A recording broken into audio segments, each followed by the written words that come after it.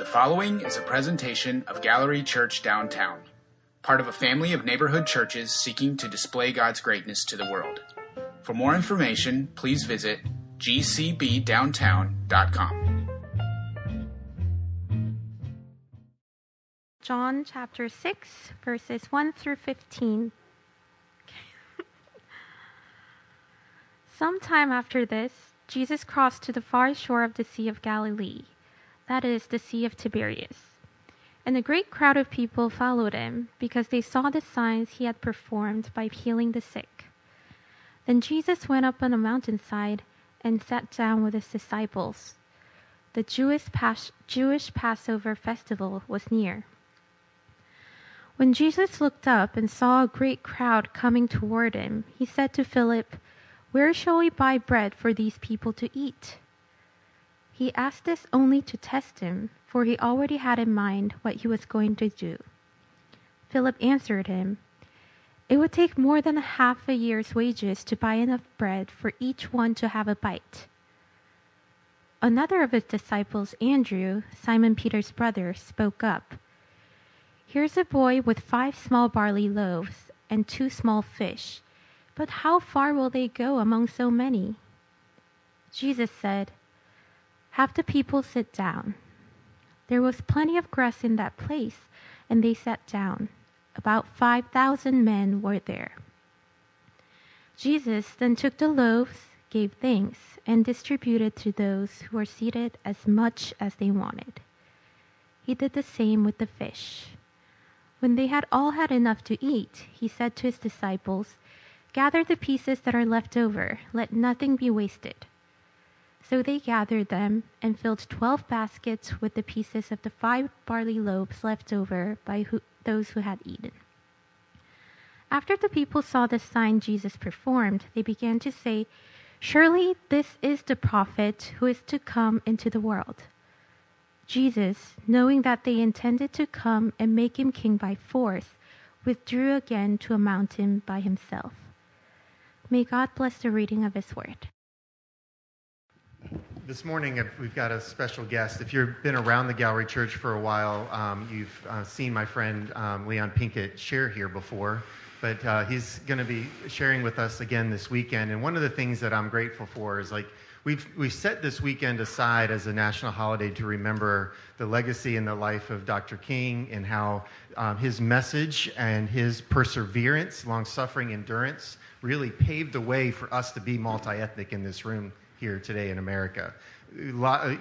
Just thinking 40, 50 years ago or better, there was a strong possibility that we wouldn't be gathering in Baltimore with this much diversity in this space if it wasn't for somebody like Dr. King and many others that stood along with him, even Elijah Cummings, who we've been celebrating his life and his impact.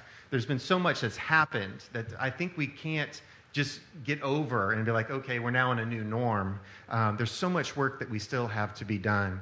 And my friend Leon is not only a pastor here in the city, he also is a councilman over the 7th District here in Baltimore. But I'm excited to have him come and teach this passage with us today. And so would you guys do me a favor and welcome one of my closest friends, Leon, up to teach with us today. Thank you, bro. Thank you, man. You're always looking good. One of these days I'm going to get him to show up without a suit on, though. Yeah, good luck. Good morning, Gallery. I thought Pastor Ellis was giving me a promotion when he was about to call me congressman. That's why I said, I'll take it. I'm always blessed to come to Gallery. For me, it is a home away from home. I actually thought my pastor was going to be here today to make sure I was here. I've been to Gallery a couple of times now. I think he's going to come and check it out to make sure that I do come back. But Gallery has always been such a blessing to me and my family. And Pastor Ellis is one of my dearest friends. We had a conversation, and I can honestly admit that other than my birth brothers, I don't have many brothers. I value the title brother. It means a lot. And so I appreciate being able to call Pastor Ellis my brother. So thank you. If I can, I've got my notes, so don't worry. But I just want to be obedient, if I could, for a moment. I just have a sense of urgency, and I don't think if the Holy Ghost in you is working at all, I don't think your arm doesn't have to be twisted. You don't have to be convinced that there has to be a sense of urgency. There has to be a sense of urgency about everything that we do in the name of Christ. There's got to be an urgency, and I really don't have anything in my notes related to Reverend Dr. Martin Luther King, but I guess I do, because he practiced a sense of urgency, that the affairs during the time when he was advocating couldn't wait for tomorrow. They had to be acted and responded to in that day. And that there was a sense of long suffering, a sense of patience, a sense of no matter how long it takes, it will not be too long for me to push and to strive and to advocate and to raise my voice. And when we look at even our city, sometimes I wonder, where is the sense of urgency? I'm told you, I'm just going to be obedient for now. I got to be transparent. I mean, when you think about a city that just came out of 348 homicides in 2019, and that, although that was the most that we've seen in this city, we've gone into a period where year after year there's over 300 homicides. And if you would open your ears, you could barely hear an outcry about the deaths, the violence, that the enemy that's ravaging our city. If 300 people died in a plane crash, the United Way would be there, the Red Cross would be there. We would have everyone around saying, what can we do? How can I lean in? How can I help? There would be prayer vigils all over the world. But 348 die in Baltimore, and we turn the page as if it's just another chapter. If that one person died in a car accident, there would be vigils throughout the world. People would be burning candles. People would be mourning and whatnot. If that one person, but here we're in a city where 300 people die on a regular, and you could barely hear an outcry. And that might be okay if I didn't hear an outcry from certain sections of the city, but there's got to be an outcry from us, right? I mean, because why would Christ leave us here? Why would God leave us here if we wouldn't be the voice that he needs to cry out, to cry out, to cry out? And the shame of the matter is, God has blessed me over the past few weeks, past months actually, to be a part of a group that's going out into the community, and we're hitting the corners, and we're trying to find, those young men who might find themselves in harm's way, that might find themselves committing acts of violence. And the amazing thing about going out that I'm finding is that here I'm going out to be a blessing to somebody else, and I find out that I'm getting blessed more than they are. I didn't realize how many young men had never heard another male tell them, "I love you." I mean, I grew up in a household where my father told me that he loved me on a regular. Matter of fact, I tell my son that I love him every day. And so I just couldn't imagine a young man in his late teens, early 20s, where the tear that was tattooed on his eye has now been replaced by a real tear because brothers have come by and say, "I love you.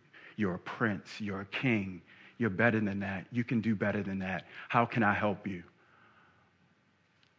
Didn't imagine what it would feel like to have a young lady as she's walking down the sidewalk and 50 men who are coming out to do outreach part the way and say, "Our sister walked through, you're a queen," and see her brighten up because she knows she's safe on the street that night. And the fact is, when we go out, it's Christians, it's Muslims, it's people of a variety of faith. As a matter of fact, a Muslim brother told us, he said, I want to say thank you to my Christian brothers, because we've been out on these streets for years and we can't do it without you. Where's the outcry? Where's the cry? Where's the sense of urgency that if we aren't God's hands, if we aren't God's feet, if we aren't his presence in the earth, who are we expecting to do it? And so today, even in my coming, if my coming today is just about sharing information, as much as I love my brother, he could have invited somebody else.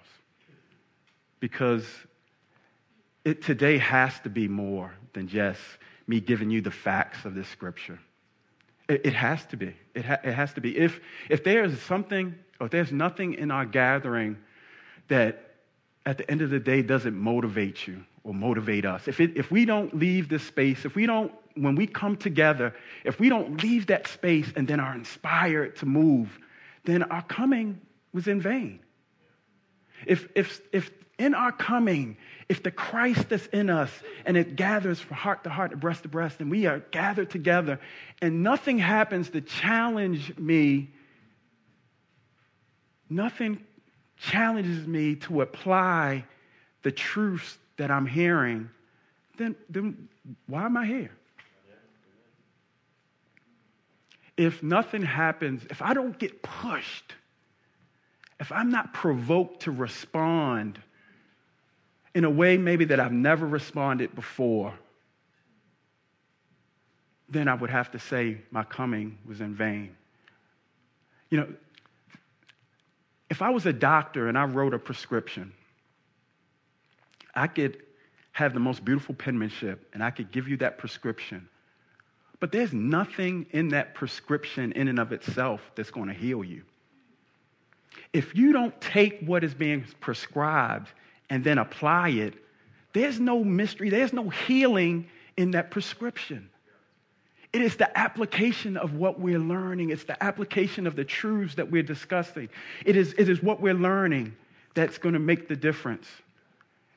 And if I don't apply it, and as we even get into this account in John, if I don't apply it,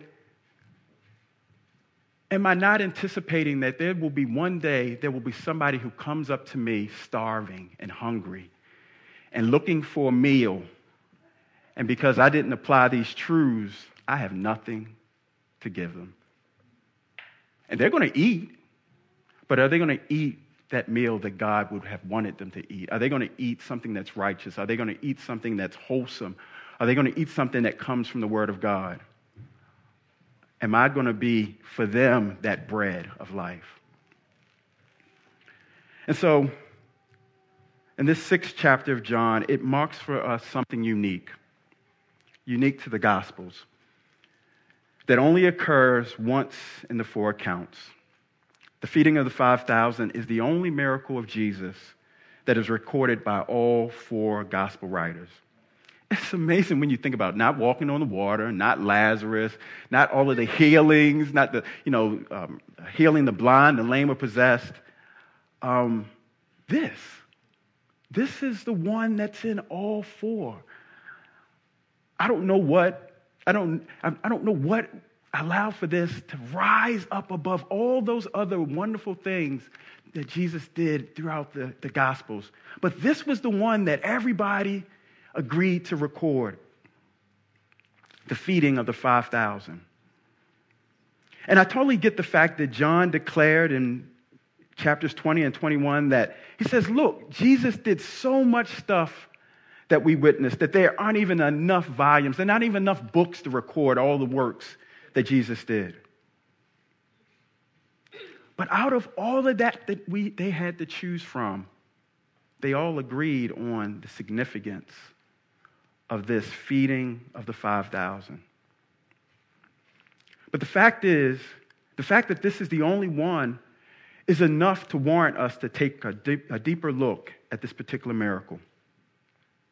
While the fact that this miracle is shared between all of the Gospels ties these accounts together in a way unlike any of Jesus' other miracles, the unique emphasis that John places on particular details makes his record distinct from those of his colleagues. John has a different perspective on this than even some of the other apostles. In the reading of the accounts, it's clear that John has a different viewpoint, a different emphasis than the other three. His focus is not the same. What he deems important is not consistent with what the others have prioritized. I mean, this should not be strange to us, especially when we consider how John even introduces us, his readers, to Jesus Christ. I mean, in 1:1, he says, in the beginning was the Word, and the Word was with God, and the Word was God. I mean, like, how do you start off a book that way? I mean, John just jumps right in with this deep theological thought, this doctrine. He's like flexing his relationship with God, with Jesus. It's like, yeah, I told you I was the one that he loved. This is what we talked about when I was leaning on him. I mean, he doesn't start with a genealogy. You know, every good hero has an origin story. He doesn't give an origin story. I mean, he makes this pronouncement of who Jesus is. John is the kind of student that messes up the curve.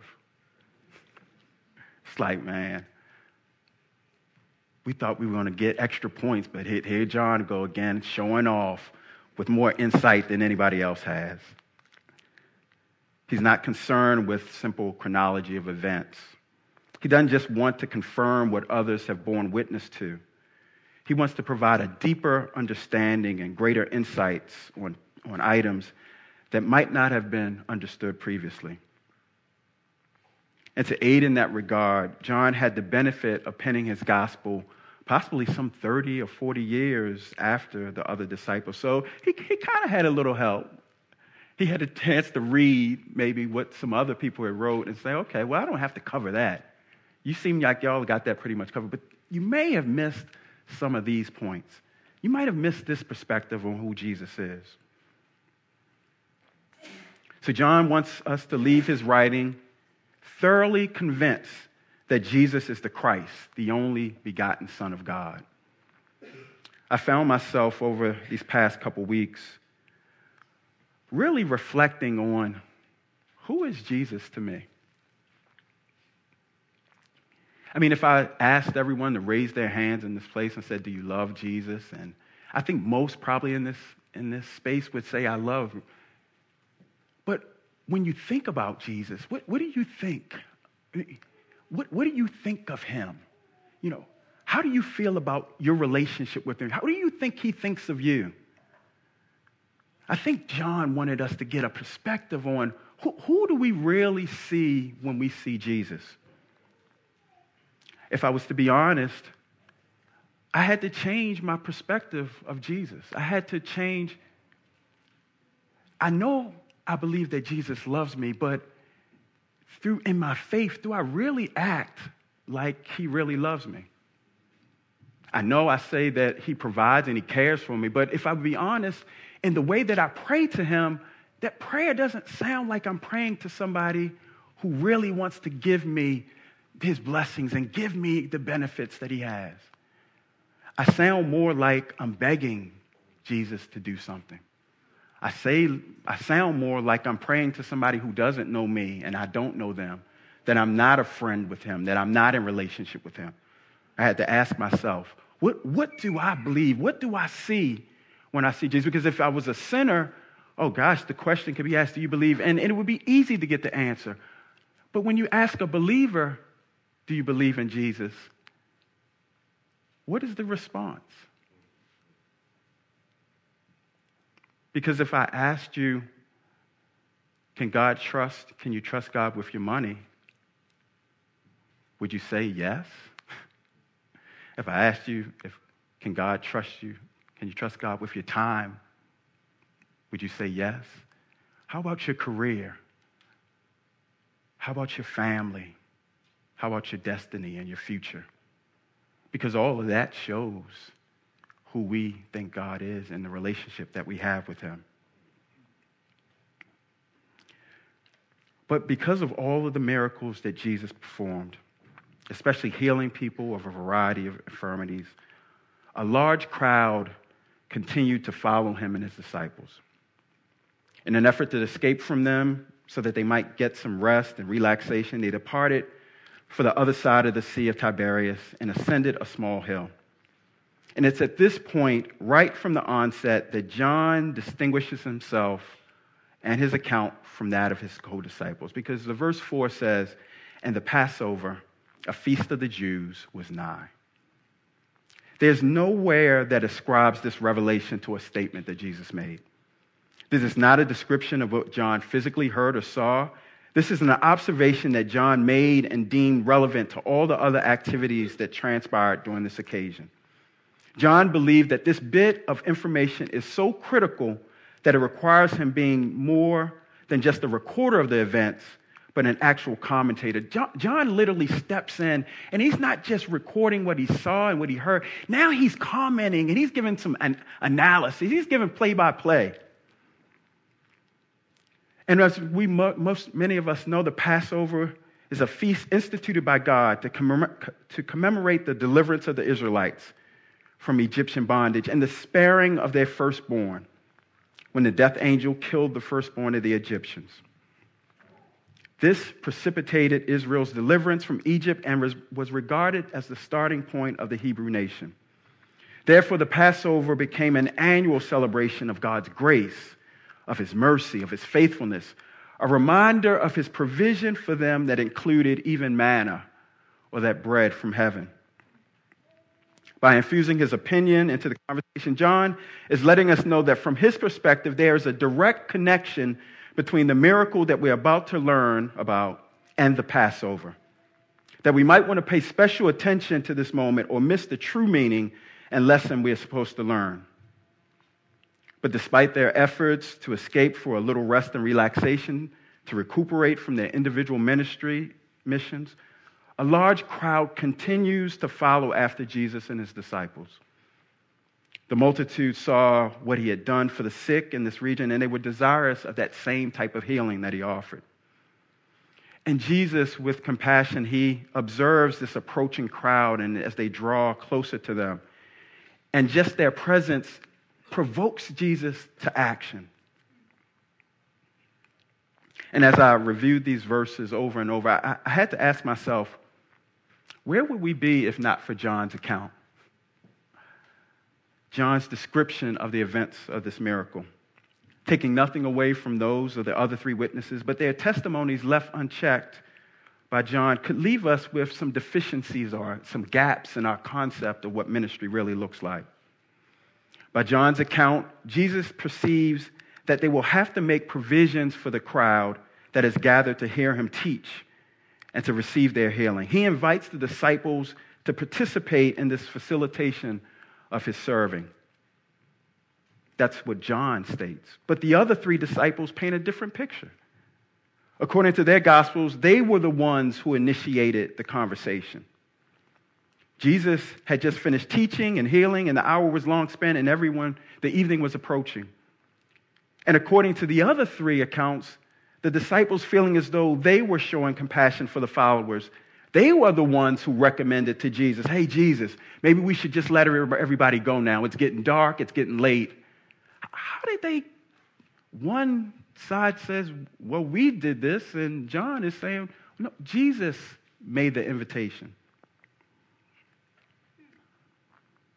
Are we only responsible for what we deem to be the spiritual needs of our brothers and sisters, and any natural necessities should be addressed through some other source? Or are we responsible for our whole brother, spiritual and natural, and trust God to help us to address all of those needs? In the other three accounts, Jesus instructs the disciples that there is no need to send the multitude away and that they should give them something to eat. The disciples, I would imagine, say to themselves, how on earth would they ever be able to accomplish that? they immediately start scrambling, trying to figure out how can they accommodate the needs of so many. They take an accounting of their money. I'm quite sure it's like, how much you got? How much you got? And what they perceive to be the cost to feed so many, and find that, bruh, I ain't got enough money. I can't cover this one. They take an assessment of what supplies are available to them, and also determine that they are inadequate. But John's gospel, John's account, once again shows the perspective of one who understands that this was never about a meal. This is bigger than that. This is more encompassing than that. This was about a promise, a covenant, a relationship with God who provided the sacrifice.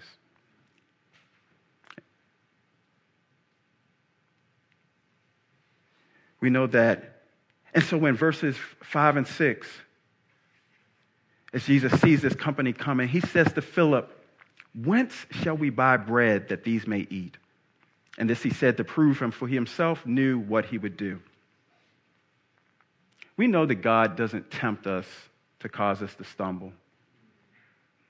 But God is not above proving us and allowing us to see where our faith really is. I think Jesus asked Philip specifically because of Philip's familiarity with the area.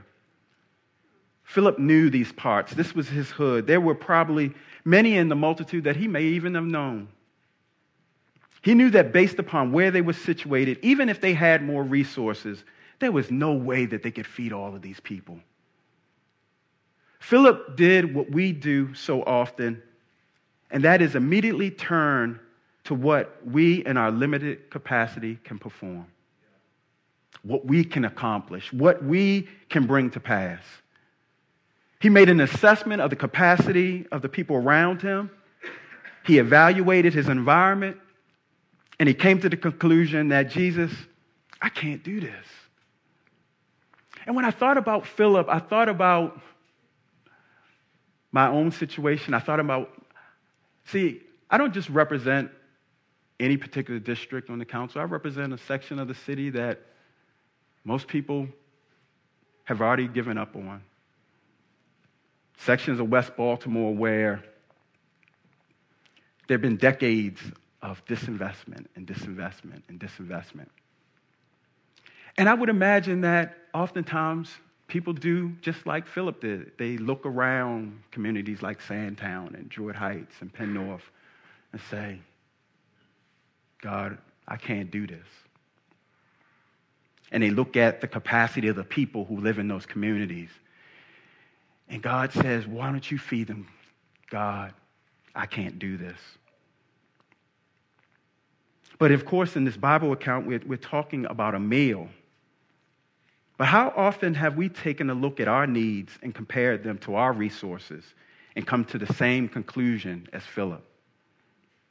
Jesus, this can't be done. I don't have enough. I can't borrow enough. Jesus, can you just make it go away? I don't have enough faith to believe that this situation can be turned around. I'm just praying that you send them away, that you send this situation away so that I don't have to face the fact that I don't know how to deal with this. It's during those moments that we do the same thing that Philip did. Philip was so intimidated by the enormity of the task that he totally missed the fact that Jesus included himself in the resolution of this dilemma. Check this out. Jesus never asked Philip, how was Philip going to feed the multitude? Jesus asked Philip, how are we? He didn't say, Philip, how are you going to do it? He said, how are we?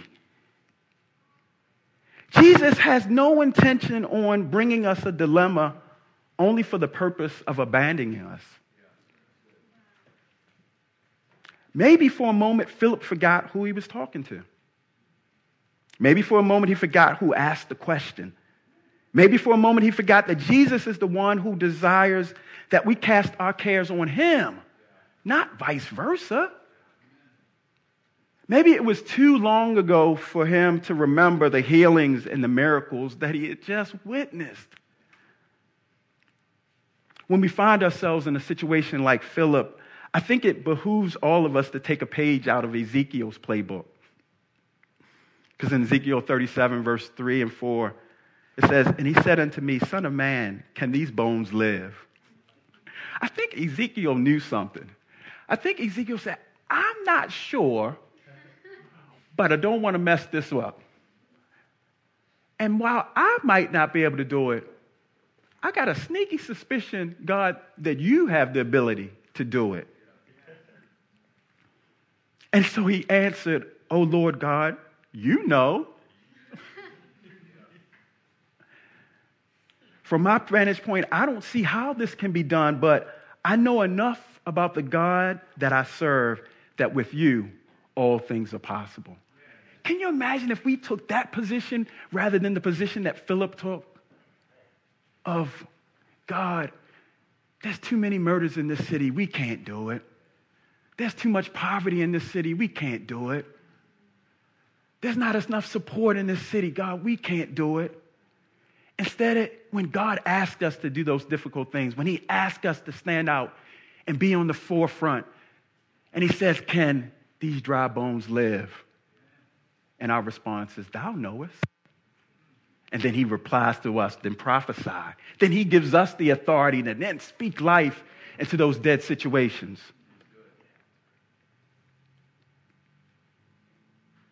Verse 8 says, "One of his disciples, Andrew, Simon Peter's brother, said unto him, There is a lad here which have 5 barley loaves, 2 small fishes, but what are they among so many?" Andrew even tries to assist in this dilemma. He arrives, but he, just like Philip, arrives to the same place of hopelessness. That's why it was so important the praise team singing to us this morning. Because hopelessness can be contagious. All it takes is one person to give up, to not walk in hope. It just prepares the way for the next person to come up and also walk in that same hopelessness. And so it's encouraging when we sing together about who God is and what he can do. It stirs up hope in us, and it stirs up hope in the entire body.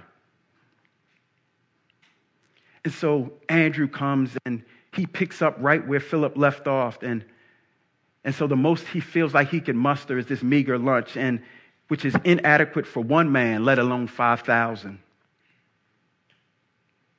And if I could be completely honest, in this entire account, my favorite part is verse 10. I know it may seem strange, but there's something about when I read verse 10 and it says, "And Jesus said, make the men sit down." And so I know that the Bible says, let me get back to that verse 10, but I want to hit this real quick and come back. And it says, I know that the Bible says that Jesus took the fish and the loaves and he blessed it and he dispersed it to the multitude, and everyone had more than enough to eat. And there was so much left over that each of the disciples had a basket to themselves. That is Pastor Ellis. Look how God just takes care of his servants. Here these were men who had put their own need on the side so they could be used of God to serve others. And at the end of the day, God said, I got you. And it's amazing how God does that. When we give ourselves to him, when we give our resources to him, when we give our time, when we sacrifice for him, God doesn't forget us. When we think that that last person has got the last meal and there's nothing left, God says, I already had your provision waiting for you. And so he didn't have 2 baskets. He didn't have 10 baskets, but he had one for each one of them. That's the kind of God we serve. He doesn't miss a detail.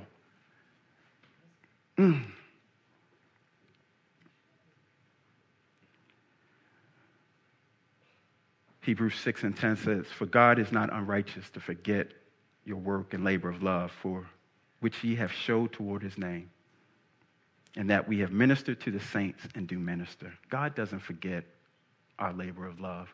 He doesn't forget our ministry. But if I can, I want to finish on verse 10. If I was to name this, and I didn't have a title for this, but it would have been, just sit down. Last time I spoke on a title, the N-word. So this was quite as provocative as that. But I would just say, just sit down. There's a point in time where all of our knowledge, all of our creativity, all of our resources, our intellect, our networks, they just won't work. We've tried everything that we can. We've called everybody that we can. We've reached out to everybody that we can. We've borrowed from everybody that we can borrow from. We've called help to everyone that we know. We even started calling our enemies now for help.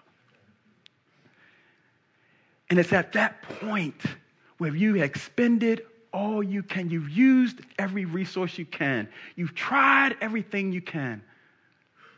Jesus is saying, why don't you just try me? Why don't you just trust me? You've tried everything. You said you were going to pray about this, and the truth be told, you didn't really pray. You did more worrying about it than you did praying about it.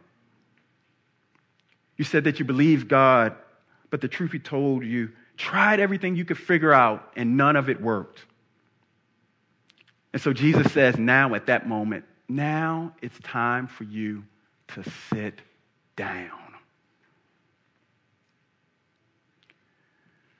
As I try to make an application of these passages and the faith that it's calling to, I can't help to ask, when will Baltimore sit down? Like, when will Baltimore get to the place of trying everything that we can do? Coming up with every strategy that we can come up with. Go from elected, and while I am one, to elected. Looking for answer after answer after answer.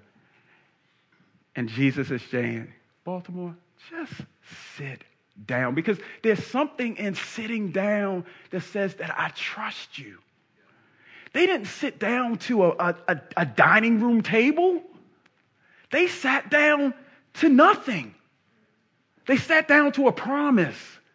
They sat down with the expectation that Jesus is going to provide. Now, do I see the meal yet? No. All they knew. Can you imagine the rumbling that went around the 5,000? What do you mean sit down?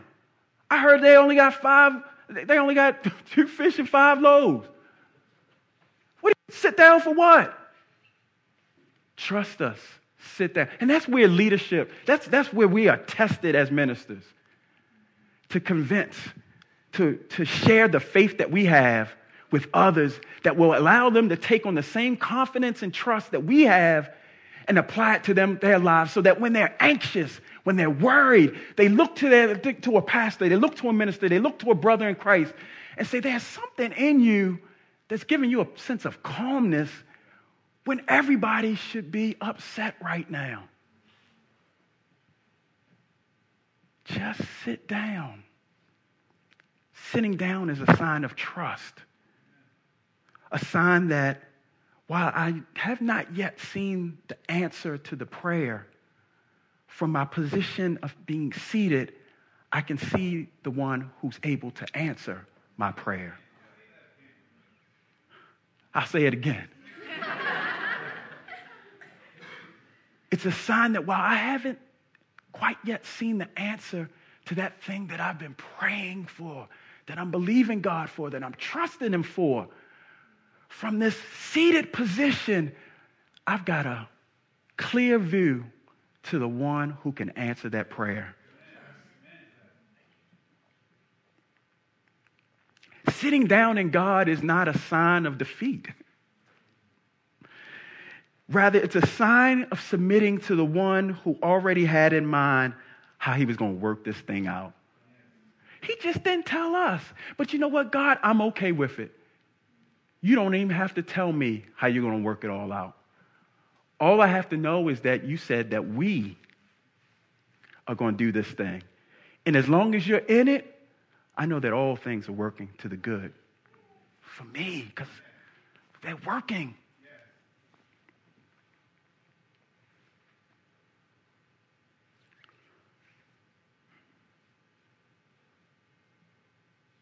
So Philip,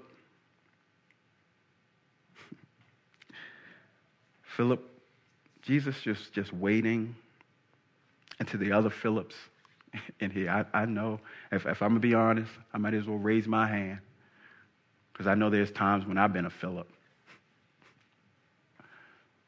And there was a time last week I was a Philip. When I saw the need, I saw what was facing me. And I knew there was nothing in me that could answer that need. And I had to remind myself that I don't have to have the answer. I don't have to make the way. All I have to do is trust the way maker.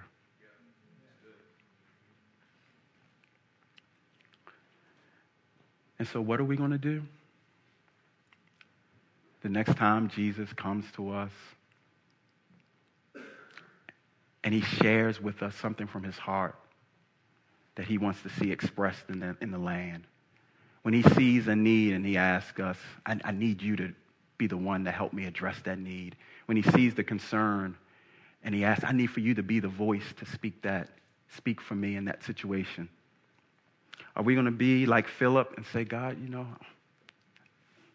I just can't do it, God. I got something else to do. I don't have enough resources. I don't have enough in me. I'm not confident enough. Can't you get Pastor Ellis? He can do it. He's equipped to do it. Or are we going to just say, Jesus, I'm going to sit down and trust you to deliver us? Thank you.